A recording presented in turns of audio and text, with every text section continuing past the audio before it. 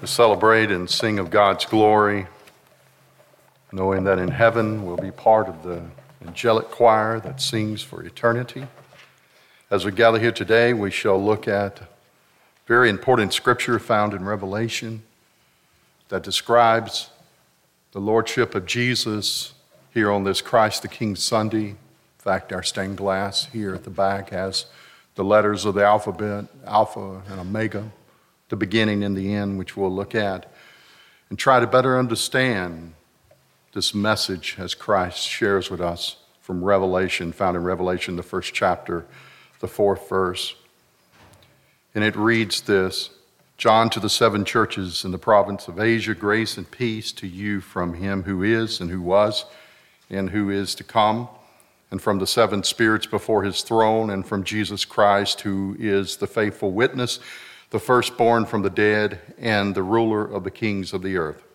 To him who loves us and has freed us from our sins by his blood, and has made us to be a kingdom and priests to serve his God and Father, to him be glory and power forever and ever. Amen. Look, he is coming with the clouds, and every eye will see him, even those who pierced him, and all the peoples of the earth will mourn because of him. So shall it be. Amen. I am the Alpha and the Omega, says the Lord God, who is and who was and who is to come, the Almighty. Let us pray. Lord, open up our hearts that we may see into the seals, the veil that surrounds this book of the Bible and Revelation, that we may understand the great promise it holds and the assurance it gives of the kingdom being fulfilled. Lord, let us know that we are part of this story. It is a story that is ageless. It is a story of redemption and salvation. Lord, let us claim this story in all that we do. In Jesus' holy, sweet name we pray. Amen. It just amazes me when I look back and think of all the places we've been in ministry. Leon and I, we traveled from the sand hills to the mountains to the Outer Banks, and now here in the heartland of the great state of North Carolina. And then with my father, being the son of a pastor, with my mother, and traveling all around the coastal area, especially Morehead City and over in Oriental and places like that, and seeing the lives of people and the stories that are told. Every church has the same characters almost. John, there's another John out there that's like you in a way. And that's a good thing. And these stories that are told are so important because they are part of a greater story. But every story has certain elements, and these are common elements. Now, what are the common elements? Just think about it. You see the same sun, but don't look at it directly. Never look directly at the sun. That's bad. But you see the same sun that your great-great-great-grandmother saw. You see the same moon that Christ looked upon when he walked the earth. Certain common elements take place. And every story has these elements. In fact, they make the photograph, the picture, the memory so much more real. In fact, one of the things I love to do when I look at art is I don't look at the main characters as much as I look at what surrounds the characters. You've seen the great picture, just the Last Supper. If you look closely, you'll see, of course, Jesus and the disciples, and you can look at the face, and you can look at the character, especially Jesus in the middle of the picture, where, of course, the great artist, as Leonardo da Vinci painted it, it's the perfect picture, and that Christ is in the middle with his arms stretched out. Yet if you look around, you see on the table different elements that are common elements to life, elements in the background of the sky and the fields that looks like Italy in the background, and you see these elements. See, our story shares many elements with other people's story. And that's what connects us together. And God made it so we're part of the same setting. We're part of the same environment. Now you may wonder, why am I talking about, just background? Because that's not the important thing. Well, it gives us context into understanding the story that we are living, the background that we have. Heard on the scanner the other day, terrible thing. It woke me up at night. I keep it on and I listen, and I tried not to listen, but I had to, and it woke me up, and it said there were 3 children that were outside the home in the street, 3 little children, 6 years old, 9 years old, 12 years old, and they were out there crying in the street, and the police had to go because the mother and the boyfriend were fighting each other, and the children left the house and sat in the street. And I was listening to this story unfold, thinking about these little children having to live in such a circumstance as that on this week that they should be thankful. Instead, they're huddled together out in the middle of the street because of the story unfolding in the house of a battle and a war. There's so many stories around us. Some are sad, some are broken, but many are happy and they're joyous. And these stories that have all these common elements are all part of a greater story. In fact, that makes it relatable. That makes us be able to relate to others that have gone before us, that we share in a story that they share in. Now, I'll show you that relationship even more by the second element of a story, which is the human element. And this helps us to totally relate to the story. Because each one of us, we're humans. We have human flaws. We have human strengths. We are all part of what God has made in the human experience. We are given a life, and we live that life. And in that life, we face good and we face bad. We face right and we face wrong. We face lightness and we face darkness. And in the human element, we find what connects us, but also disconnects us. Because people, for some reason, love to get in fights. They do. They love to get in fights. I've never seen the beat of it. You go to overtime. You lose to a very good team, and credit goes to NC State. And then you try to beat them in fisticuffs after the game is over. I'm ashamed of Carolina. Ashamed of them. Hannah's here. Hannah goes to Carolina. She'll be going back this afternoon. You tell them I said that. Get in that square out there where people talk and say, my daddy is ashamed of this school and ashamed of them boys for fighting on the field. Why couldn't they bring that fight to the game? Maybe they would have won. What kind of story is it that we can't even have a good thing, a competition, a friendly competition, without breaking into, trouble? I saw a man yesterday, and he was eating potato salad out of, this Tupperware. And I said to him, is that Thanksgiving leftovers? Because aren't they good, Thanksgiving leftovers? They're good. They're just so good. Some of you even hungry now. You may have turkey waiting at home on a stick, because you don't know what to do with it after a couple of days. But the guy was eating out of a Tupperware, and I said, is that Thanksgiving? He said, oh, no, I didn't eat on Thanksgiving. I said, you did not eat on Thanksgiving? He said, no, I did not. And I said, how come? He said, I went to my sister's house, and we got into a fight, and I left before eating. And I said, what? I said, you got into a fight? He said, yeah. And I said, you got into a fight and left before you were able to eat? He said, yeah. And he said, I didn't have anything to eat Thanksgiving. I said, you need to find some food, man. I said, you must be hungry. I wanted to tell him right to his face, what is wrong with you? You wait till after you eat to fight. You don't eat. You don't fight and then not eat. You eat and then fight. See, the human element is a mess. No matter how we make the story, it seems like we try to mess the story up. Case in point, I'll touch on sports again. You notice I do that a little bit. Golden State Warriors, epic basketball team, unbelievable talent. They get into a fight between two of the players and they can't win a game now. Everybody's beating up on them and they're smiling while they're beating them because they're getting revenge on them. And why are they losing? Because their talent has suddenly disappeared? No, because of the human story. They mess it up. They mess it up because it's like when Michael Jordan, the Bulls kept trying to mess up the perfect team and they would have had more championships.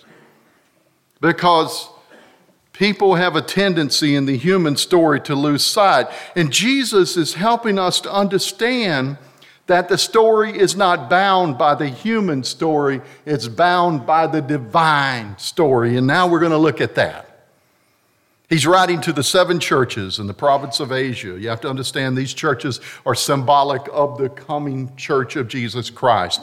This is a prophecy in Revelation. It's given to John on an island. He's been captured and he's seeing visions. God is giving him images and he's writing them down. And these images he is writing down are of all time, of the kingdom of God in the churches. And he describes it. And he comes with grace and peace from the one who is and the one who was and the one who is to come. You may wonder where that comes from. Where you've seen that before. Every time we have communion, we have this element. Hey, you're so pretty.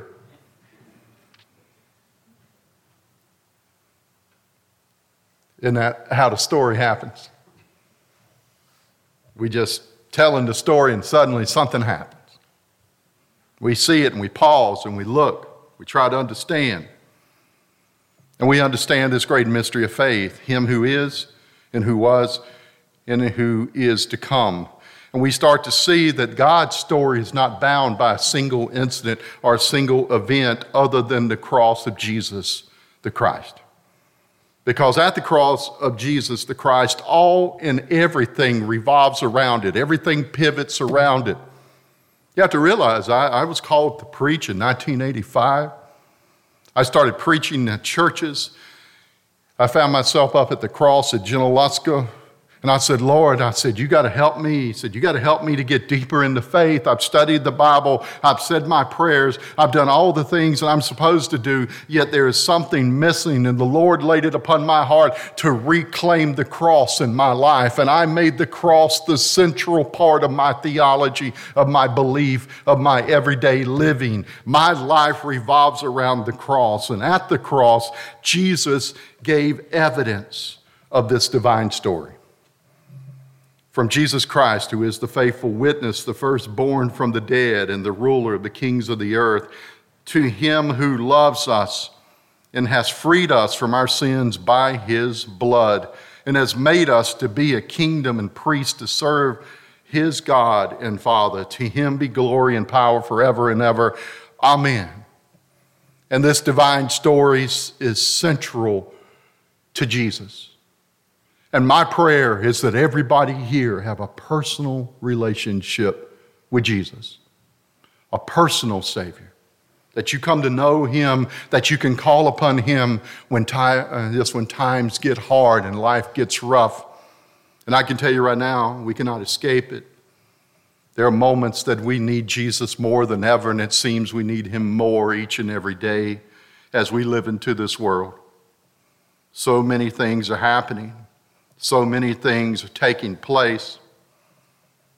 And in the scripture, it's describing the divine story by being one of awareness, where John says, look, he is coming with the clouds, and every eye will see him. Even the ones who pierced him, and all the peoples of the earth will mourn because of him, so shall it be. Amen. The divine story is of a great event that is taking place.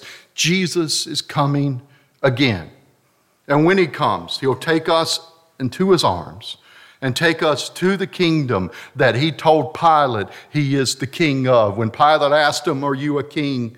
And he said, I am a king, but not of this world. I am a king of another, and it is a greater place I am a king of. And we come on this Christ the King Sunday. So what does it mean, this story? Same old story, same old gospel. In fact, I worked on this with Hannah, the sermon today. What I like to do is I like to find elements of the sermon and I work on them. Sometimes it takes weeks and sometimes it takes days. And every now and then you've heard one that took a few hours. Those are usually the better ones. But this one I've been chewing on a while, because I'm at that age now that I'm starting to think in terms of the story taking place. Because we have some big events going to happen in our family soon. going to happen here at the church, going to happen to you with me being your pastor. We have big events that are taking place, baptisms and other things of young people joining the church and confirmation. We have big events taking place of Christmas and celebration of cantatas and music and song. We have big events, and this story that we're part of is a divine story. It's a divine story. But understand, this is not a costume I wear. I'm not up here just reciting something because I'm a player on a stage. I'm here in this garb and this attire, not because my father stood in robes and preached and his father stood before him. I'm here because I'm called to be the storyteller. And you can ask Leona. We Smiths love to tell stories. Love to tell stories. You know why I want grandchildren? To tell them stories. I can't wait till I can tell them stories. I want to gather them around by the grace of God if I'm afforded such a thing. I want to gather around to my knee and I want to tell them stories. I want to tell them about my ancestors and my family members and all the fun. And I want to tell them all the things because I tell you the stories get better over time. It's amazing how the stories, they get enhanced and get added to, and God opens up the story, but this divine story hasn't been added to, not one single letter, because it is the story spoken, it's the story told with the Alpha and the Omega. In other words, the language of God is the ultimate story that we are a part of, and Jesus says that, and he says, I am the Alpha, I am the Omega. In other words, I am the beginning and I am the end, says the Lord God, and who is and who was and who is to come. So our story, though it be sad, and our stories, though it be a challenge, is part of a greater story of God's redemption. What is your story? Y'all got some great stories. I know you do. You got great stories. You got stories of going to NC State. You got stories of teaching in the public schools. You got stories of driving a race car. Where's Mr. Birdie? We're talking about driving a race car this morning. People in too big a hurry right now, by the way. Just slow down. Go to town and they just rushing by. They're just too big a hurry. Their story is too hurried. I mean, why are you hurrying to get there? It's still going to be there. It's not going anywhere. See, this story that we're part of is God's time, not ours. And God doesn't rush it because God knows the right time for things to take place. We want it to take place. We try to make it to take place, but God will have it take place when it's supposed to take place. The older I get, the more I see God's hand in our story. God knows where we need to be, and God tries to make it where we'll find the way. He tries to find the path that we will take, and no matter where we veer, He tries to get us back on course to go where He will have us go. But I guarantee you one thing, if it's God's will, you'll be there. God wants you to be a part of this divine story. He wants you to know that His story is interweaving into ours, and together He's able to bring salvation in the midst of that, because every story has a conflict, and every great story has a resolution. We live in a world as such that no matter what we try to do, it seems like it's never enough. We never say, I love you enough to a person. We never hug them enough. We never give them enough. And before we know it, they're gone. We try to hold in some way that maybe there's more we could have done, and we maybe even beat ourselves up that we failed them in some way, and we have guilt and we have shame because somehow we didn't let the story happen. I can tell you right now that I feel that same way. There are people that I have loved that I wish I had one more day to just be with them, to tell them how much I love them. But my story will never have that, because my story is being lived right now here. But through God's story, not only can I let them know I love them, I can show them I love them by loving Jesus. God can't be fooled. There's a lot of false narratives out there. There's a lot of false stories. People think they got a story here and a story there. Going back to that game, you go into overtime. I never understood overtime. And then you're going to have a winner out of the overtime. And then the team wins. In many ways, you could say it was a tie, but it's not. There's a team that wins and a team that loses. And yet in this false narrative, this story, for some reason, they felt like if they rushed the field and started punching people and they started punching back, that somehow they could redeem the story instead of bracing the story. Because sometimes it's the stories you lose that are the best. Because in them you find out the character. They put that on my locker in high school, the cheerleaders. Who can ask more of a man than giving all within his span? Giving all, it seems to me, is not so far from victory. And believe me, we had a lot of not so far from victory because we got beat a lot. And it gave me great consolation to know that if I left it on the field, then that would be the story. Even if I lost, I could leave. I remember the day when we played our last game. I remember walking off the field knowing I would never play again. Now, of course, it didn't mean a lot because I was not very good at what I did, but it was one of those moments that I knew once I took off that uniform, I would never put on one again. And I was thinking about how my life is shaped by those moments that I step away from one thing and I enter into the next. And somehow I hope that the story from one moment to the next can be woven together. But no matter how much I try to press on photographs and in memory, it's never quite enough, because no matter what I do, I can't make yesterday happen today. So how do I handle this? Well, he said, I am the Alpha and the Omega, who is and who was and who is to come, the Almighty. In other words, God takes the pieces and he makes the whole. But the pieces can never be fitted back on their own accord. They can never be joined by their own fruition, their own power. They can only be put back together by the love of Jesus Christ, who mends the brokenness of our lives and makes us whole. Many people who come up and down Spring Hill Church Road, they come by our cemetery, and they think it's a place of sorrow, and there are stories of sadness. But I can tell you right now, we are blessed because of the cloud of witnesses that surrounds us at this church. When I helped write a book for Leonard Sweet once called 11 Genetic Gateways to a Spiritual Awakening, I did research up in Delaware for the first church in Methodism there at Barrett's Chapel. And as you drive up to this little church, it's surrounded by cemetery where people are buried over 250 years.